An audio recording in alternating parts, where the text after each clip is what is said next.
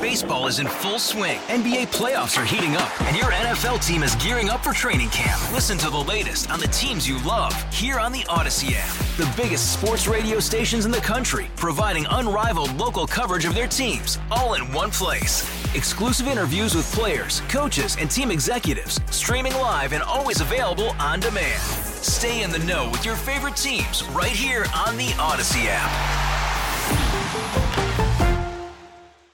Senator, what is the latest in the 198 project? Is there a preferred option in place?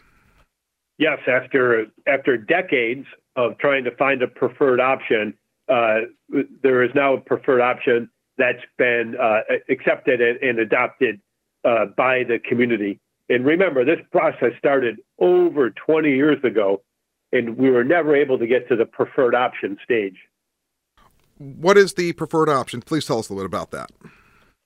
Sure. Right now, the preferred option really has sort of three segments. It's, the area from Delavan to Main Street, Canisius and Parkside in the Hamlin Park neighborhood, and then through the park and the museums all the way to being disconnected from the 190.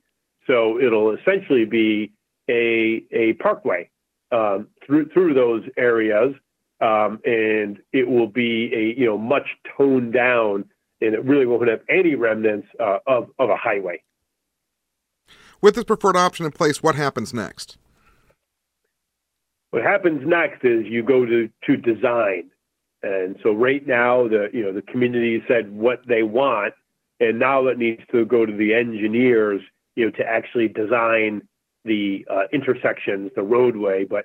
The greatest thing about this project is the Scagacquata, if you just think of, its impact, the area in front of Canisius, the main Kensington, the mess that is, well, that'll just become an at-grade intersection, and that whole area, will be cleaned up. The people who once lived on Humboldt Parkway heading east from Parkside will have a parkway restored. And the whole Black Rock Riverside neighborhood will not have an elevated highway running through their neighborhood. So it's a real generational change.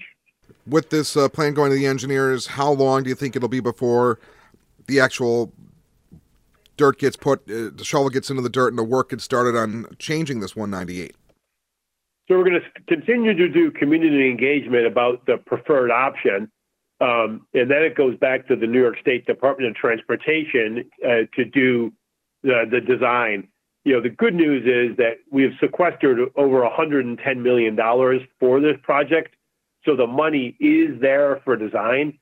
And it's my anticipation that New York State Department of Transportation will start the design during this calendar year. Any word on a timeline for how long this project might take? No, these are complex, complicated projects, but what's been holding this project up, this relook started, in the last century.